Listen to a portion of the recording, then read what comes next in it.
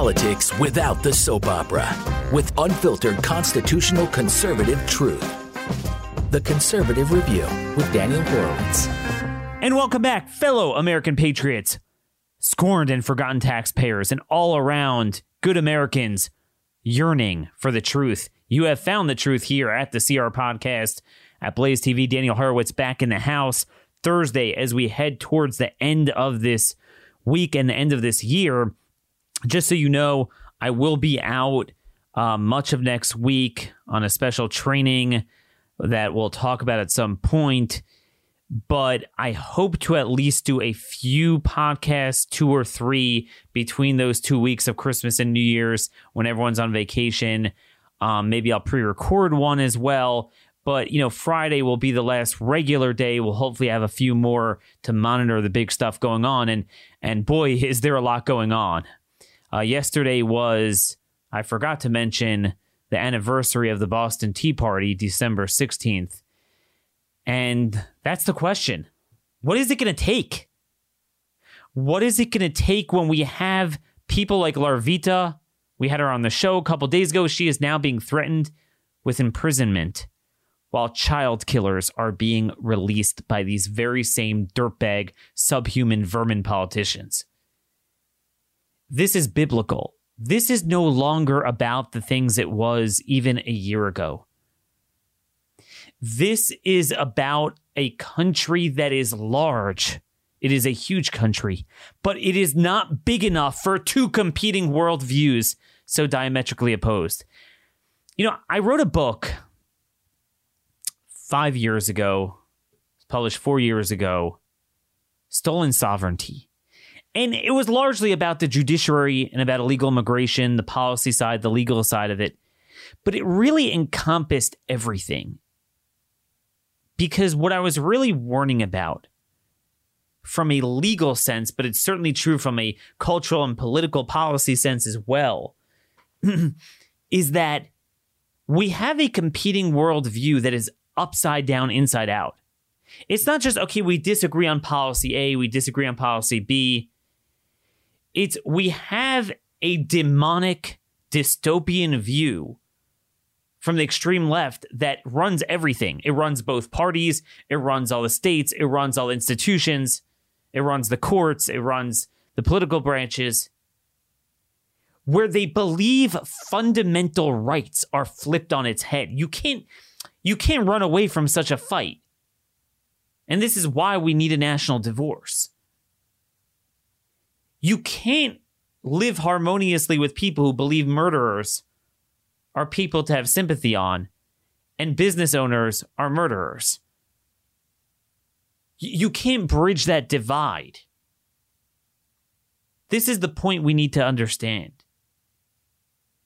And I want to explore just how this republic ran off the rails, and how Madison's principle of establishing it, I think, still does apply today and is the best we can do in terms of fighting back.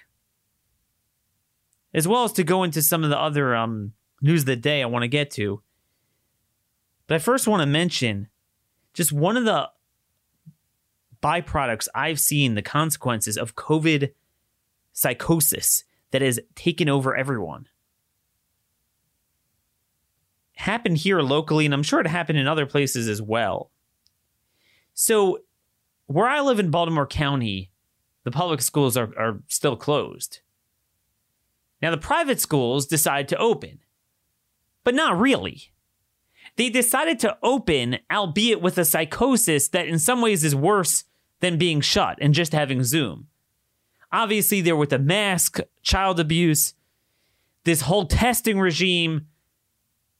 Anyone at any given time who was within 1,000 feet of a child who tested asymptomatically, which, as we know from the CT cycles, especially with children, a lot of them are false or nebulous positives that aren't transmissible. They don't mean anything anyway.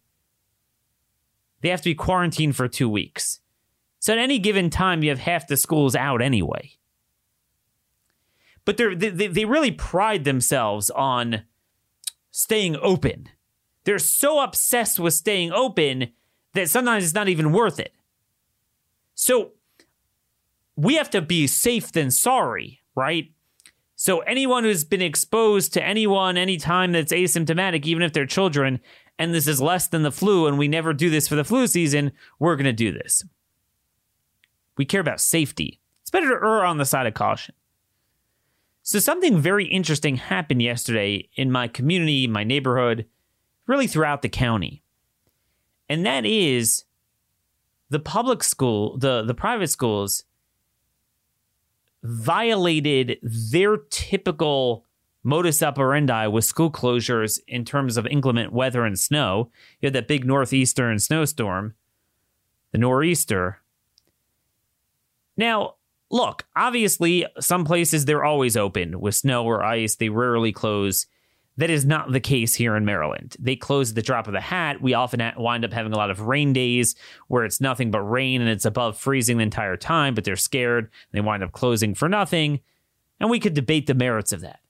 But the point is, that's how they've been typically. This time, they so badly wanted to show that they were open and overcompensate because the only safety concern in life is COVID. That's how much of a cult it is. That they decided to close early school when it was too late. So basically, not to bore you with weather, I didn't mean to talk about weather, but I'll get to my point in a minute. So for a while, they're talking about the storm of the century or whatever, biggest storm in a number of years. And for areas that were in the mountains and further inland, it certainly was big.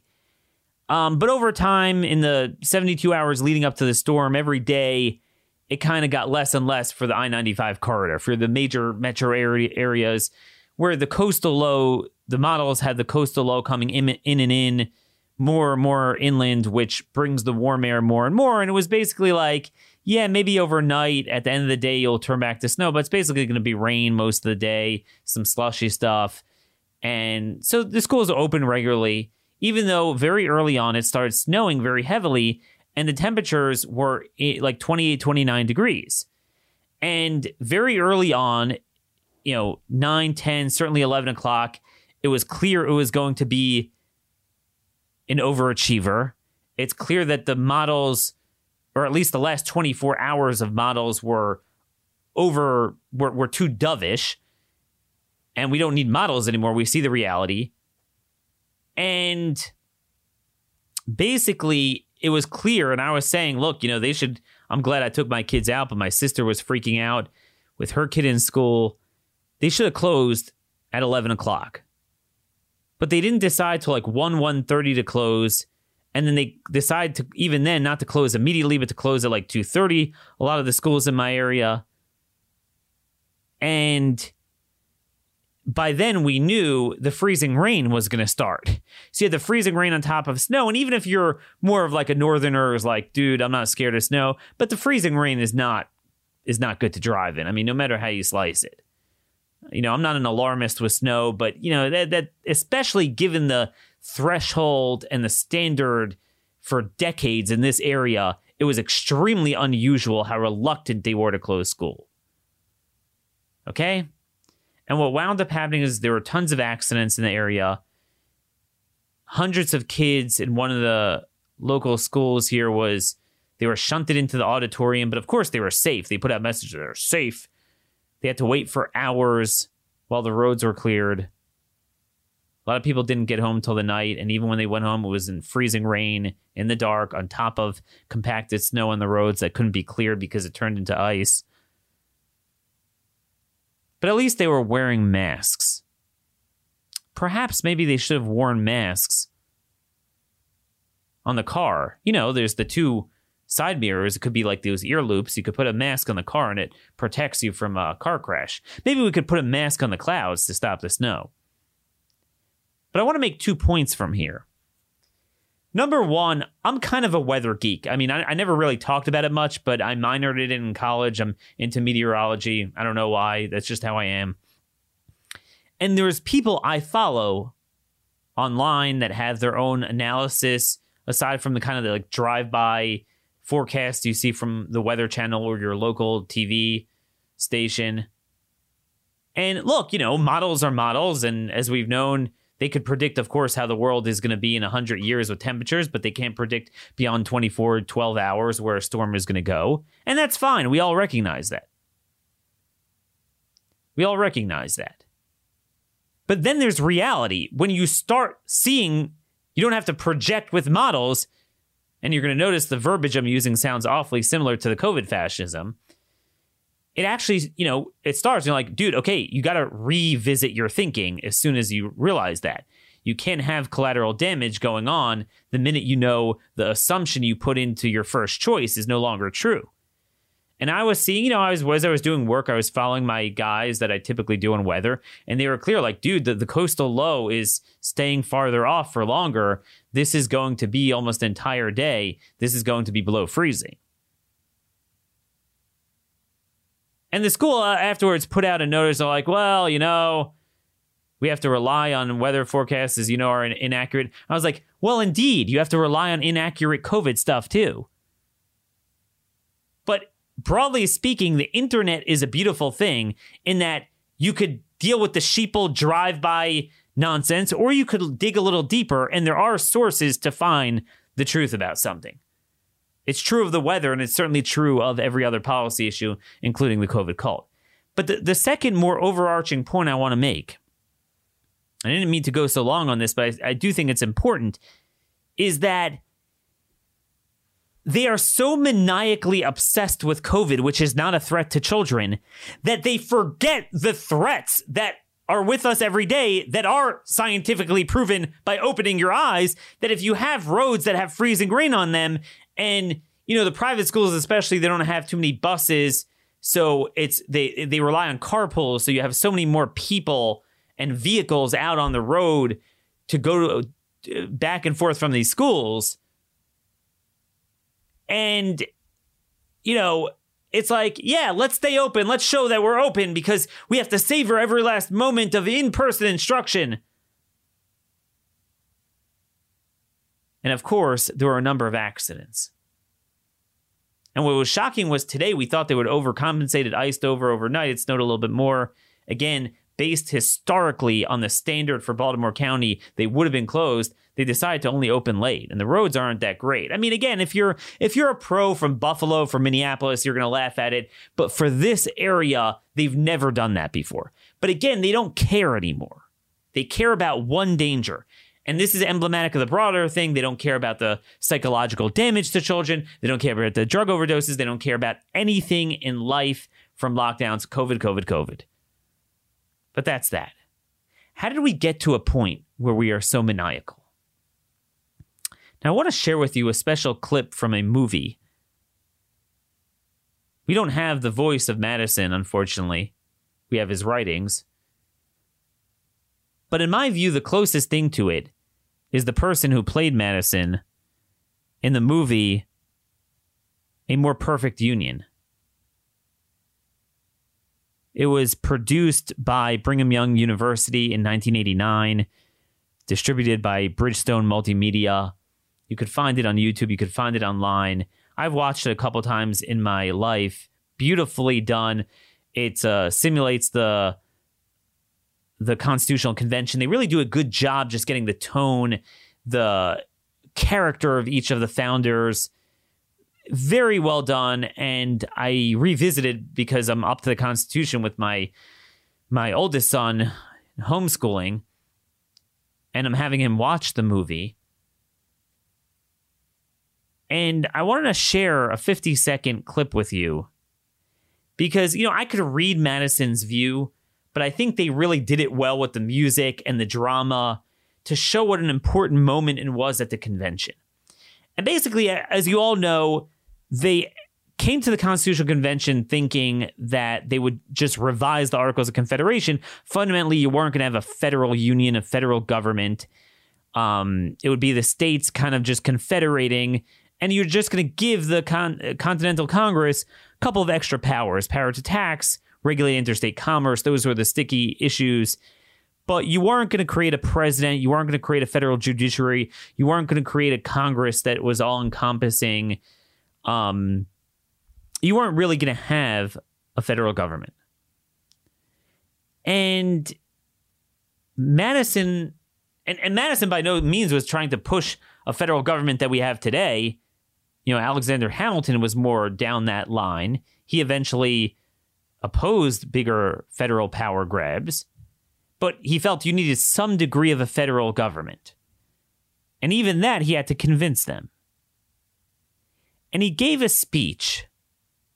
And this is all built upon his research from all the books he got from Jefferson and France that it was shipped to him, studying other republics and other systems. And George Mason got up there and said, Mr. Madison, wait a minute. Isn't it true that, states are better to protect us from tyranny? You could have more tyranny at a federal level. The assumption was that the smaller the republic you have, the better it is for liberty. And the larger the republic, the more potential to have an overbearing tyrannical system.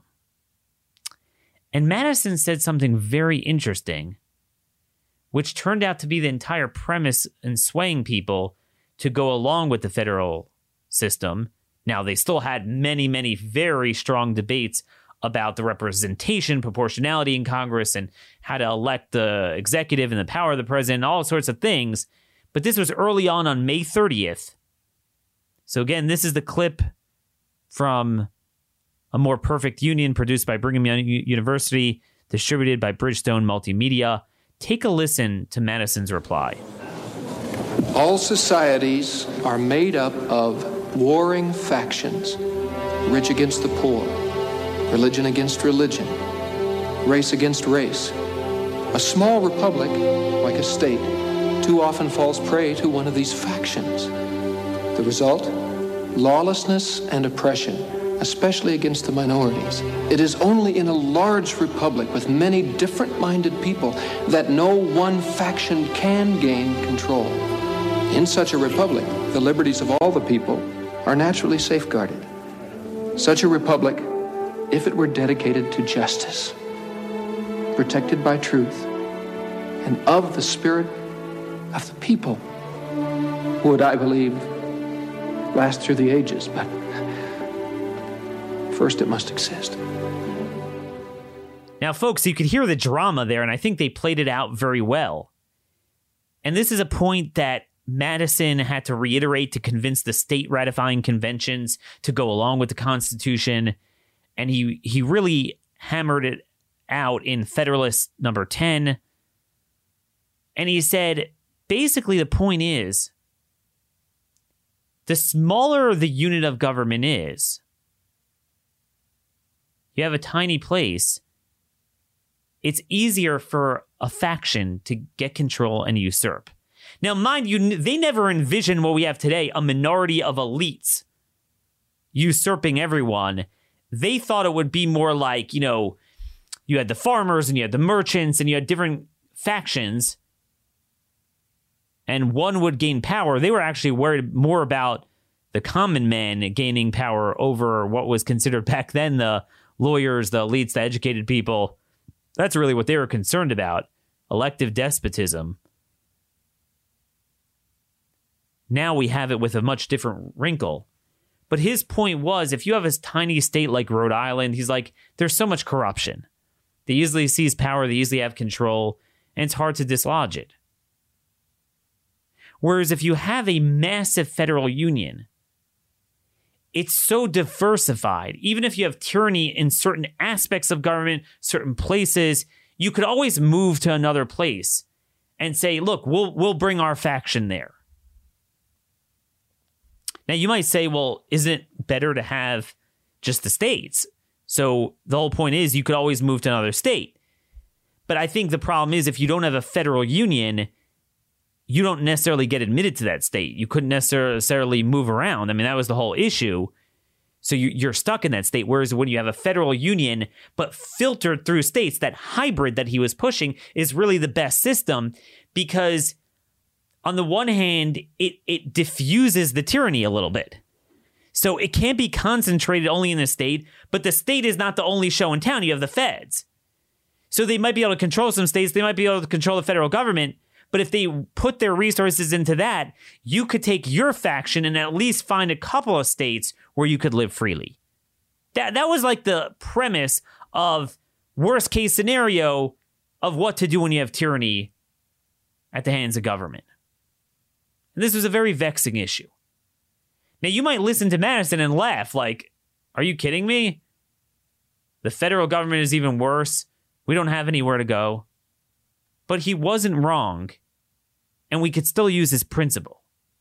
The reason I think why it didn't work out is because when they thought of factions, they thought of classes of people. They didn't, and so they thought you would have, a legislative branch, judiciary, an executive branch, and then filtered between feds and states and their respective branches. And between it all, they felt it would be diffused. The problem is the factions all turned into one thing, and those are political parties. Those are political parties. And the political parties wound up getting a monopoly on that power. So rather than organic constituencies, you had political parties. And rather than branches of government, state, federal, it's just two parties, Republicans and Democrats. And, you don't have the legislature checking the executive and vice versa, and states checking the feds and feds checking the states. You just have a manifestation of Republicans and Democrats. Now, the system worked for most of our history because the parties generally did reflect their constituencies to a degree. It's corruption, there's issues, but they generally, for the most part, in the 1800s, for better or for worse, the Republicans represented the North, the Democrats represented slavery in the South, and they fought for their people. But then over time is when we had this postmodern, elitist, globalist, Marxist takeover, where it first started in the Democrat Party and then really with the leftist party and in any of these Western countries. But then it infected the supposed right-leaning party.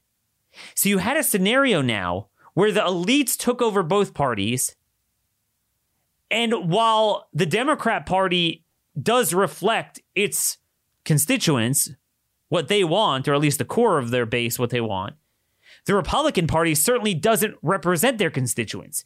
So you don't have factions anymore. Factions aren't good, but Madison's point is they're a reality, and at least the best thing is to have multiple factions. Once you're going to have factions, you don't want two. You want multiple. The problem is we had it in the political party system, so we didn't get multiple factions. We only had two, so it was a duopoly, but it was really a duopoly that was a monopoly and a unibrow that morphed into one. So only one side is represented. The people are never represented in anything. And that's how we have it in all the states at the federal level. This is what we have. This is what we have, folks. And I think that's why, for example, what you basically have is Pepsi and Coke.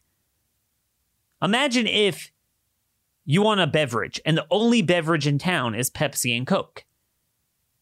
Are there really two choices? Now, people will swear by the taste of each and they're very into it.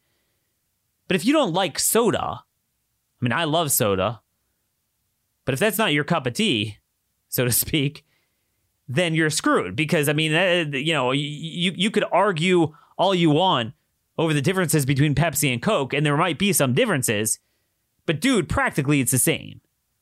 And that's really what it is. We have these sharp debates over one sticking point in the omnibus and one sticking point in the COVID bill and one sticking point in the NDAA and one sticking point in everything. But fundamentally, on 99% of the rest of it, they're exactly the same. And we are left disenfranchised. We don't have anywhere to take our faction because anywhere it is, it's the Republican Party. And that's why we need to create a new party yesterday. But I do still think, folks, that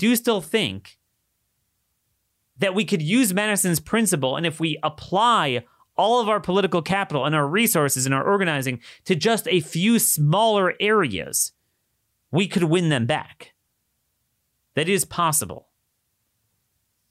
But we're going to have to close ranks because time is running out. We are losing our liberty beyond belief. It is lost. It's funny, Madison spoke of a large republic to diffuse factions. The problem is you cannot have a large enough republic to house such malignant views. And that's the thing he was talking about also. Here's another difference why it didn't work out is because they never envisioned masochism, civilization masochism. They envisioned selfish interests.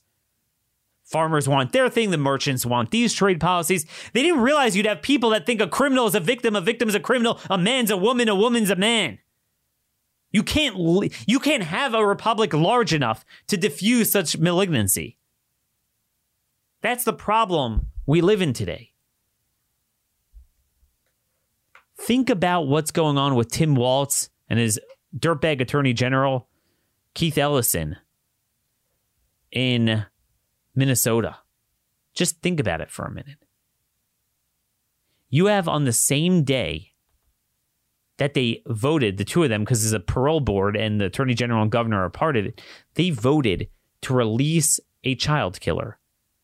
They are threatening and filing in court to lock up Larvita McFarker for opening her business. You cannot have a country with two competing worldviews where one views the carjackings, 537% increase in carjackings in Minneapolis. They don't care. That's not a crime. Think about this for a moment. Think about this. Fundamental rights, the job of a government to secure the blessings of liberty and security for a people. You have a scenario now. You have this guy, Myron, what's his name? Mayan Burrell. In 2002, he was convicted of shooting. He was basically trying to kill someone in a gang war. The bullet strayed and wound up killing Taisha Edwards, 11-year-old girl, in her home while she was doing homework. It got her in the house. It was a stray bullet. Probably wasn't hollow point. And hit her in the heart. He claims he didn't do it, but the guy who was the original victim of the shooting testified that he pulled the trigger. This guy's own cousin and jailmate testified that he confessed to them. And Tim Walz said, "I'm following the science." Well, this guy killed, I think he was only 16 or 17. We cannot turn a blind eye to the developments in science and law as we look at this case. We can't shackle our children in 2020. We need to grow as our science grows. Think about that. It's all about the science that you can't lock up someone who murders before they're 18. Notice how he says we can't shackle our children. Isn't that irony rich? The science says we can't incarcerate teenage killers. The science says we must declare war on cops and incarceration, which leads to utter terror, fear, and carjackings in Minneapolis. The science says that same-sex couples can biologically impregnate each other. The science says that diners have to dine outside in 0-degree weather in Minnesota, but outdoor hockey designed to be played in the cold must be canceled. And the science says that business owners are a threat to the public.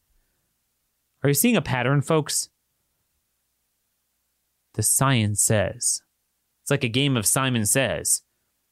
The science says that you're a threat to me. There is so much crime now in Ramsey and Hennepin counties that they're forced to call in police from surrounding areas. Carjackings have been up 537% in November over November last year. There's now a crime rate of a victimization rate of 42 per 1,000 residents in St. Paul, as one of the highest crime rates in America compared to all communities of all sizes. One's chance of becoming a victim of either violent or property crime in St. Paul is 1 in 24. Now think about your chances of dying of COVID from an asymptomatic person. We're going to talk about that. Ramsey County's prison population shrank by 43% from 2010 to 2019. And 2019 is last year. That's before the massive jailbreak. In Hennepin County, just in recent months, they've reduced their jail population by 40%. They lifted bail requirements for 20 felony level crimes just 2 weeks ago. Keith Ellison was on a conference call announcing the lifting of bail requirements for 20 felony level crimes. And on that conference call, Mike Freeman, the attorney from Hennepin County, he said, we don't want to clog up our jails with persons who are not a threat so that we have space and the money to hold violent offenders. Former Ramsey County Attorney Susan Gartner told KSTP that it's not unusual to have someone with multiple felony convictions who barely serves time there. Quote, we have in Minnesota one of the lowest incarceration rates in the country. Right now, we are the fourth from the bottom, and we put very few Minnesota citizens in prison compared to the rest of the country. But now we know what they mean when they say they want to save the jail space for violent offenders. Keith Ellison is filing in court to arrest Larvita McFarker. Single mom, not given a penny of federal compensation for shutting down her business. She has no way to support her family. You cannot live in a society where there's a fundamental right for a murderer to be let out, but not for a business owner to earn a living. You cannot live in a society where there's a fundamental right to get handouts and freebies, but not to earn the fruits of your own labor and your own business. You can't deal with that. Like, people look at me like I'm from Mars. It says this in all constitutions, but the preamble of the Minnesota Constitution is that they're grateful to God for our civil and religious liberty and desiring to perpetuate its blessings and secure the same to ourselves and our posterity. With that, they start Article 1, Section 1 of the Minnesota Constitution. Government is instituted for the security, benefit, and protection of the people in whom all the political power is inherent, together with the right to alter, modify, or reform government whenever required by the public good. I mean, that is the first line of the Minnesota Constitution. You have the right to alter your government. And we're not saying for causes like, I don't like your policies of the parks and the garbage collection, or things that I think you're spending too much money.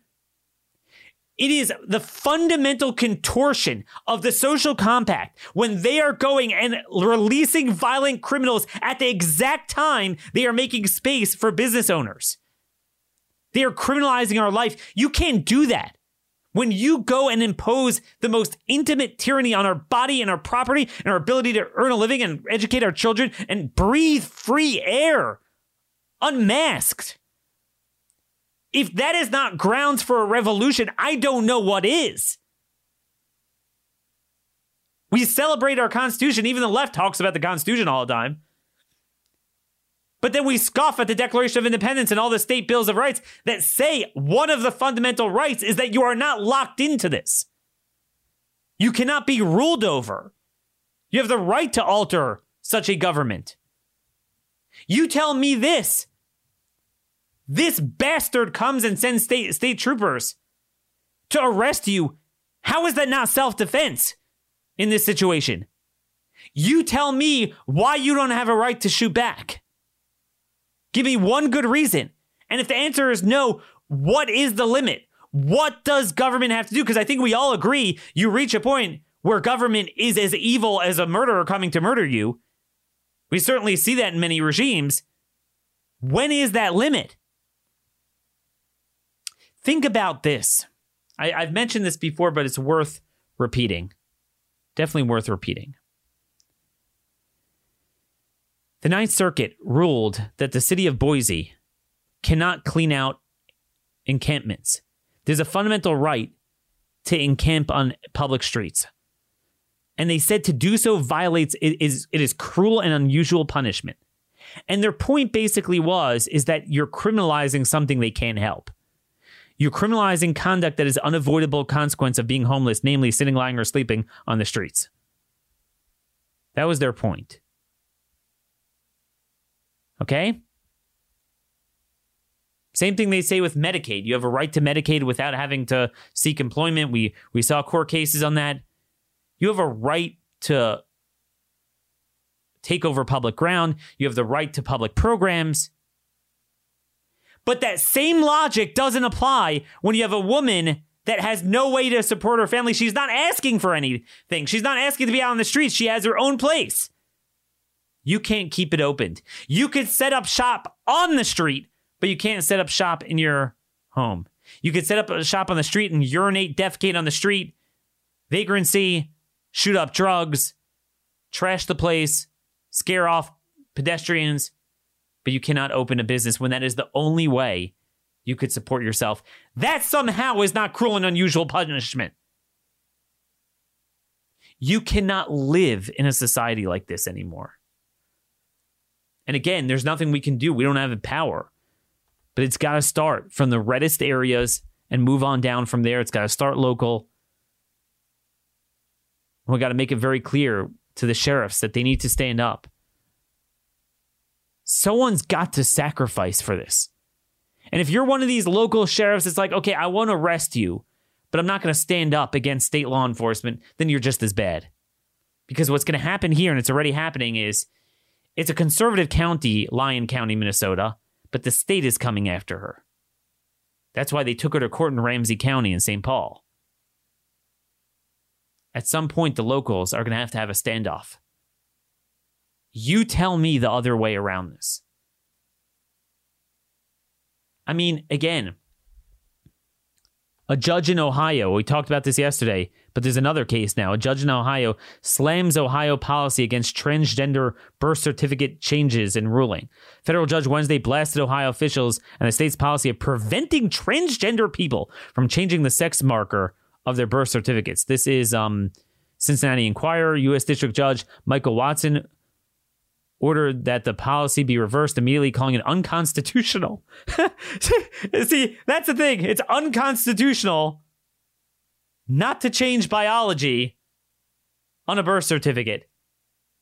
But it's not unconstitutional to cover your mouth forcibly, close your business, close your school, close your church, monitor you, quarantine you indefinitely. You tell me what our recourse is. We talked about constitutional usurpations for the last 5 years. But dude, before this year, I could have never envisioned this degree of tyranny. We're not getting there. We are there beyond our worst nightmare. And it's all for a lie. All for a lie. We have so much COVID lie stories, I don't even know what to get to first. But let's try to get through some of this. Now, we know that the entire premise of the COVID fascism was all built on this notion of asymptomatic spread. See, they all exaggerated this police power to quarantine. It meant, you're sitting in, you come down with typhoid and whatever, you're sick with it. So they quarantined you in the 1800s. But the notion that you could quarantine an entire nation indefinitely, well, because at some point, maybe someone's asymptomatic, it was just like, it's legally absurd. And from a policy standpoint, if you remember, we played the clip a while back. Fauci said very early on that, hey, asymptomatic, you might find once in a while someone spread it, but it's really doesn't drive an epidemic. And like every other premise that has built this fascism before it became political, even people like Fauci said what we said, and then they changed. And then despite months worth of evidence that their original science was real science, of course, they don't change back because this is all about the fascism. This is not about science, much less the law. And by the way, this whole thing is brought out so beautifully, this dual system, the two-tier justice system, in the fact that you have a bunch of places now where you have gyms that are closed, but gyms for prisoners are open. So the gyms in the prisons, because they want to make sure that the criminals really jack up and get all strong So when they inevitably let them out, which is usually sooner rather than later, they can do as much damage as possible. But I digress.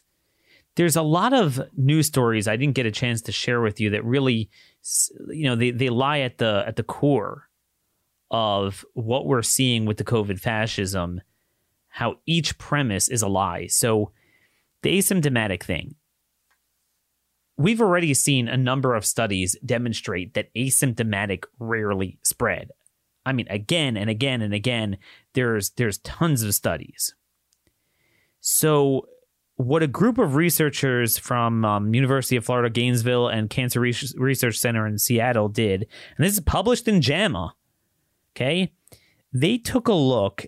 It's a meta-analysis, so it's not, they didn't do their own study. They pulled together 54 studies that together cumulatively had a total of 77,758 participants and made observations based on them, the chances of one infected person in the home infecting other people in the home. So it was all, this study was all household transmission.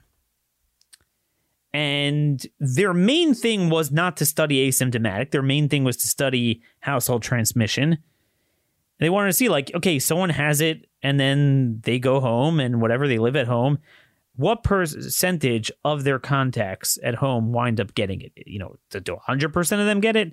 So they found out that on average was called the secondary attack rate, meaning what percentage of people who come into contact with the index case, the primary guy, wind up getting it.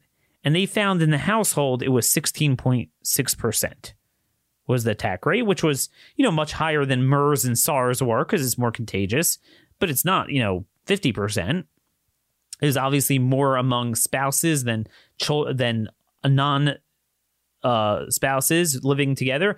And it was the least among children because, as we know, not only do children rarely spread and children don't get it, the virus seriously, but even just getting it at all is probably about 50% less than adults, meaning they're less likely to even test positive, even with the 40 CT cycles. Okay.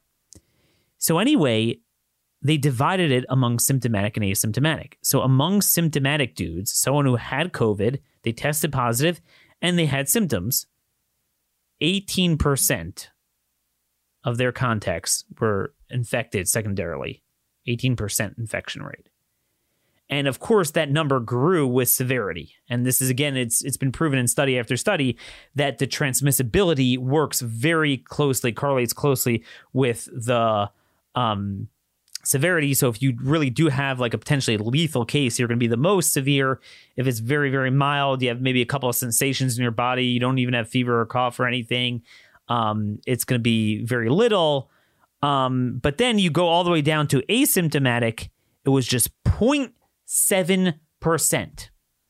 0.7%. In other words, symptomatic people, symptomatic people are 26 times more likely to spread than asymptomatic. Okay? So this entire thing is built on a lie, but I'm not done yet.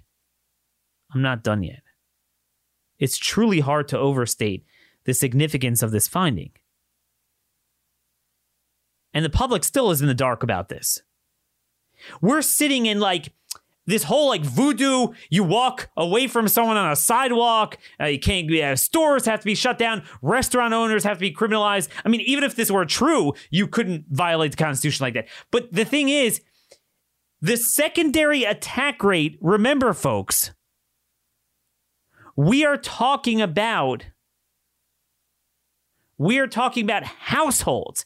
Just 0.7% of people living in the freaking home together were infected by a primary index case that was asymptomatic.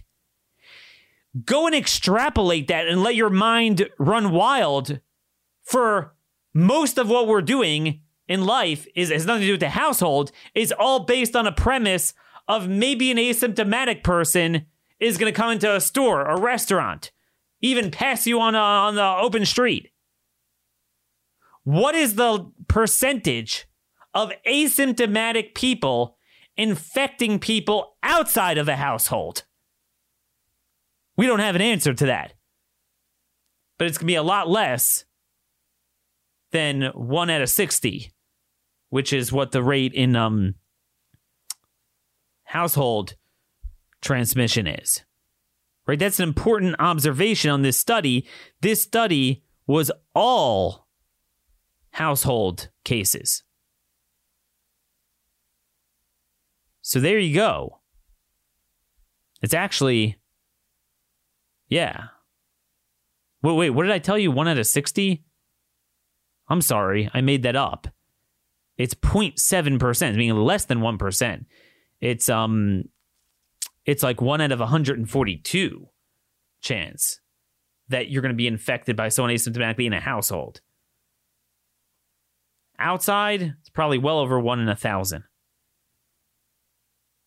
But let's take the 0.7% number, the 1 out of 142.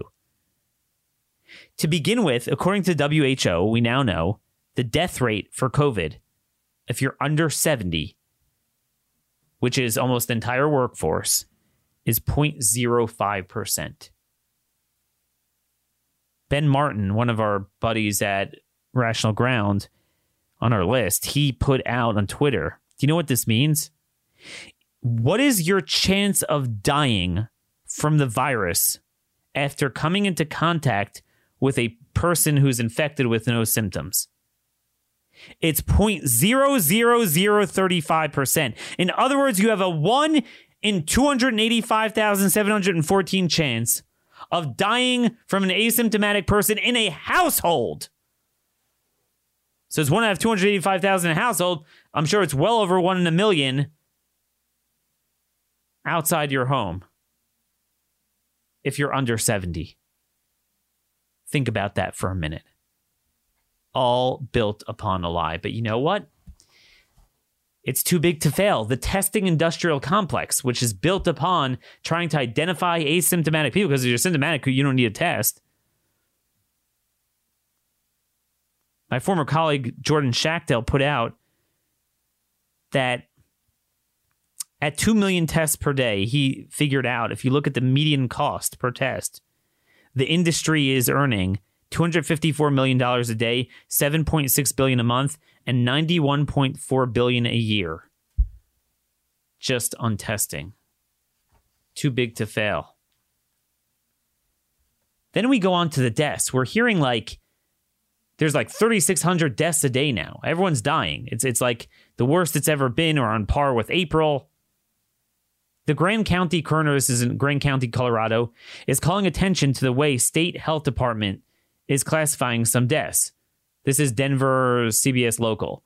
The coroner, Brenda Bach, says two of their 5 deaths related to COVID were people who died of gunshot wounds.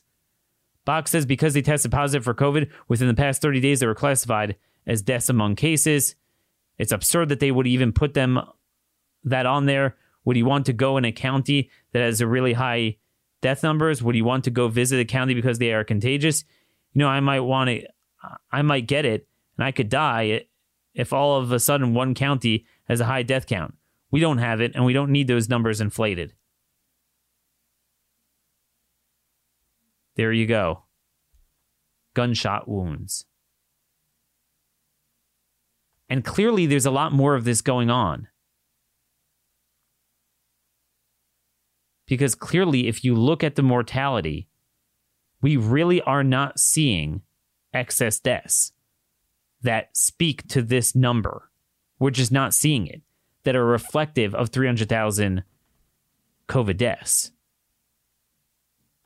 And what it means is basically everyone dying naturally. I mean, again, we're doing 2 million tests a day. So anyone who tested positive, I mean, this is unbelievable. We are being lied to. You take CDC's excess death data. Now, I know they backfill it, so you can't look at December because it's still going to be updated. But certainly through October, really into the first half of November, is pretty much complete.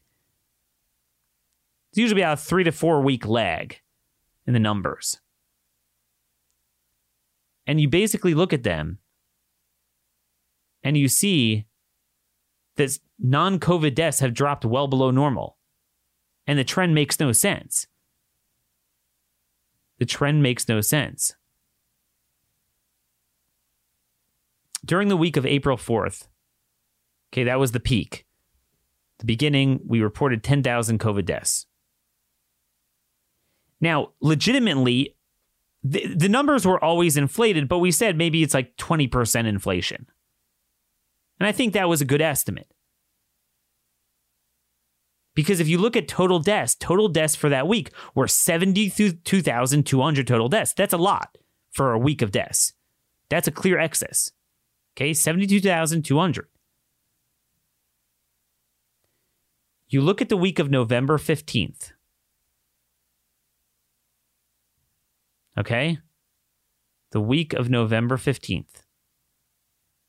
They're telling us there were 9,300 COVID deaths, almost back up to the worst weeks we've ever had. But this time, there were 61,500 total deaths, 11,000 fewer overall deaths. Now, remember, if anything, we're more in the flu season than in April.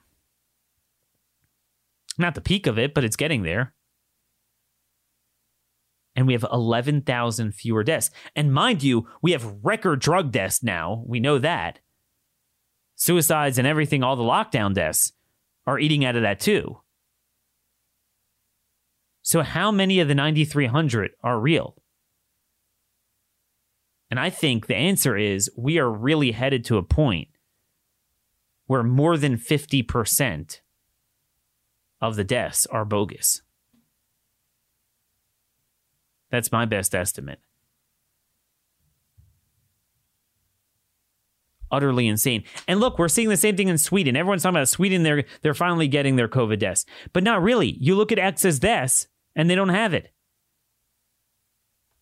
Sweden's 2-year mortality rate in 2019-2020, we've noted this many times, is very low. It's the lowest in 10 years. They had a very light flu season.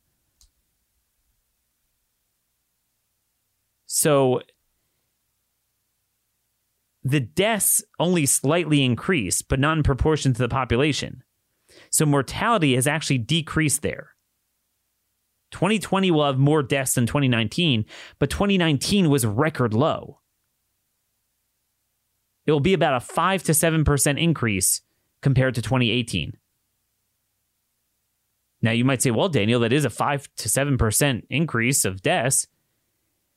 But we had roughly a 5% drop in 2019 from 2018. So it cancels it out. It's people who lived beyond their actuarial expected death point. Remember, there's people who die early. There's people, statistically speaking, who live a little longer than normal. And that's what COVID hit. It was their time to go, for the most part.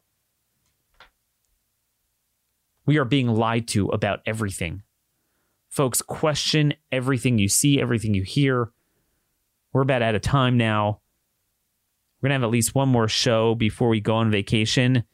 And then again, I'm going to try to do maybe a few podcasts. They're not going to be consecutive, but we'll get you covered.